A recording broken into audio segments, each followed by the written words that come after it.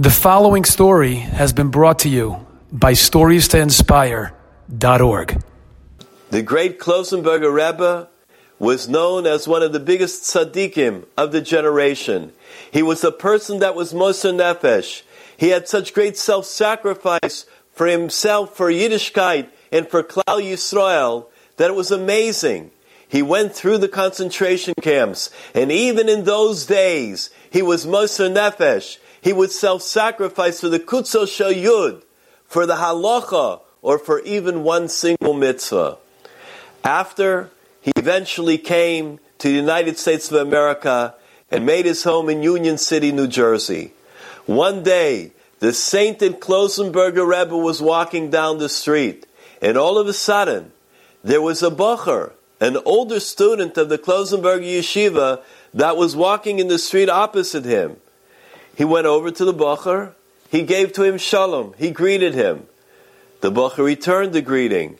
Naturally, to the Klausenberger Rebbe, to that awesome figure, it was somebody that an individual would have great derech eretz, great honor, even reverence and awe from.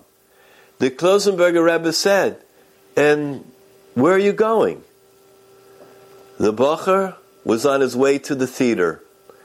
An answer that you do not want to give to someone, especially someone like the Klausenberger Rebbe. However, he wouldn't lie. Midvar sheker terchak. You always have to distance yourself from any type of falsehood, no matter what and no matter when. And he knew to his great tzaddik, to the great Rebbe, he was not going to lie. So he lowered his eyes and he said, "I'm on my way to the theater."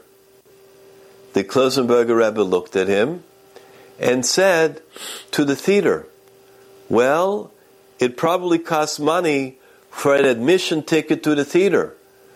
I would like to pay for your ticket." Klausenberger Rebbe took out from his pocket some money and gave him money for the ticket. The bocher was looking at the Rebbe. All of a sudden, the Klausenberger Rebbe said, "And I'm sure while you're there that you'll need to have a drink or something. You'll want to buy a soda. So I want to pay for that as well." The Klausenberger Rebbe gave him additional money for the soda, for the refreshments during the theater. With that, the Klausenberger Rebbe continued on his way. The bocher, he did go to the theater that day. He did use the Klausenberger Rebbe's money. However, he said, "When I went out from that theater, for the rest of my life, I never went again, not even one day."